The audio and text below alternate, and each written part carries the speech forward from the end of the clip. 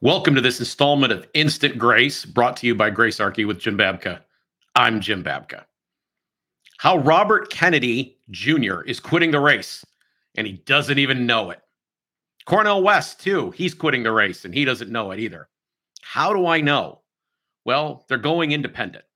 Now, I'm speaking to you as someone who was the press secretary for the Harry Brown 2000 campaign when he was the Libertarian nominee for president. I know about third party runs. In fact, I was a chair in the Libertarian Party of Ohio even before that. And I've known every candidate that's run since, had personal relationships with every single one of them. Well, save one. So I know Cornel West is out now. And I know that Robert F. Kennedy Jr. is also out now because they are going independent.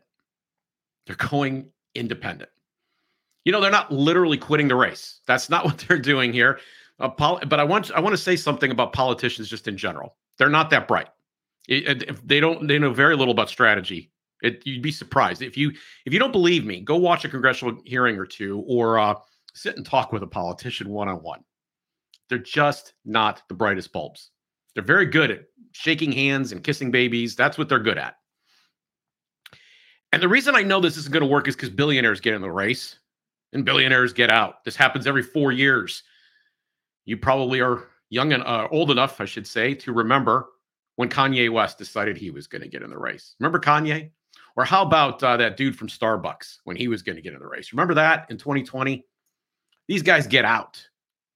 And they get out because they find out that paying for ballot access and managing ballot access is a pain in the rear end. You see, the game is rigged, ladies and gentlemen. It's rigged in favor of the major parties, and they have made it very, very difficult for minor parties, third parties, for independents to get on the ballot. And independents have no party structure. There's no institutional knowledge on how to get this done. So I don't know how much the Libertarian Party or the Green Party will spend. I will guess it'll be north of $2 million to get somewhere in the neighborhood of 45, and if they can, 50 state ballot access.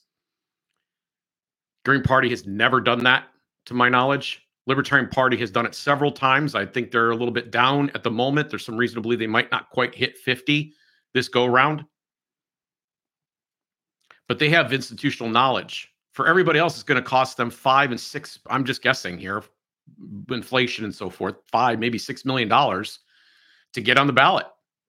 Just to get on ballot. Now, there's a couple of states that are really easy, and there's some states that are really complicated and hard. But it's a lot of money for a campaign that's trying to get media attention, and they need money in order to do that, believe it or not, just to get on the ballot. If you want more information about this, I actually suggest you check out a publication called Ballot Access News, put out by Richard Winger. He's the god of this niche of law. He knows all about it, and I believe he's retiring right now. I don't know if it has happened yet, and he's handing the publication off to Bill Redpath, another friend of mine, who's mastered 4 or 5 Libertarian Party ballot access drives to the 49 or 50 state level, which is pretty rarefied air. But I know that the contributions to these campaigns are limited, and Robert Kennedy doesn't have the kind of money he needs to fund this on his own. And even billionaires haven't been able to figure out quite how to get that done, which is why they get out of the race. It's why Kanye got out of the race, or didn't really have much of a race. Now, if Cornel West had stayed with the Green Party, his odds would have been better. And there was talk, as far back as July, Robert Kennedy was talking to the chair of the Libertarian Party. But he's no libertarian. He found that out. And if he ran for the nomination, big name and all, he'd probably not win the nomination of the Libertarian Party. In the past, in the recent past, in this century, they've turned down 2 former United States senators seeking their nomination. And a former vice presidential nominee, somebody who had been on the national ticket as the Veep, found that even as a member of the party showing up at their convention and trying to play nice, he probably was going to have an uphill slog, and he ended up leaving. The libertarians are pure, if nothing else, principled. Now, let's say I just want to say that he's dropping out of the race, at potentially Robert Kennedy is, at the worst possible time. He's been shut out. They've completely, the Democrats don't believe in democratic rules. They've rigged the game inside their party as well in very anti democratic ways. And so they weren't going to have any debates with Joe Biden, and they weren't going to even let him be on certain ballots and or make certain trips. They'd rigged rules that he couldn't even go to New Hampshire to campaign, because if he did, then he wouldn't be able to be on certain other ballots. I just, the whole thing is as anti-democratic as you can imagine. They didn't want any feedback. They didn't want to hear from you.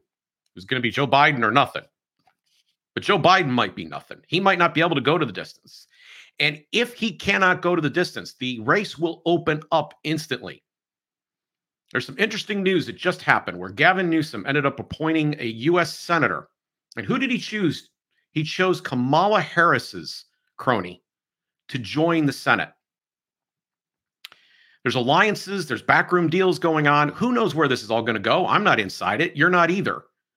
But if Joe Biden can't finish this race, and that is a distinct possibility, then there will be a process that opens up. And at that point, they won't be able to keep Robert Kennedy off the stage had he stayed in the Democratic Party.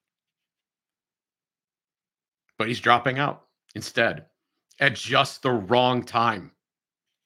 So, what's the over under? What is the over under on how many ballots Robert Kennedy manages to get on? What's the over under on how many ballots Cornel West ends up getting on? Well, in Kennedy's case, I'm going to guess it's probably going to be somewhere in the neighborhood of 18 to 25, 25 being the, tippy top high side. And for Cornel West, I'm guessing it's going to be south of 18. There's about 7 or 8 that are easy. That's the future when you chose to run independent. And the importance of this episode to you is that maybe you didn't know that this is how the game is rigged. Maybe you thought it's just natural and everybody loves Republicans and Democrats, and you're the only one that thinks we need a third party.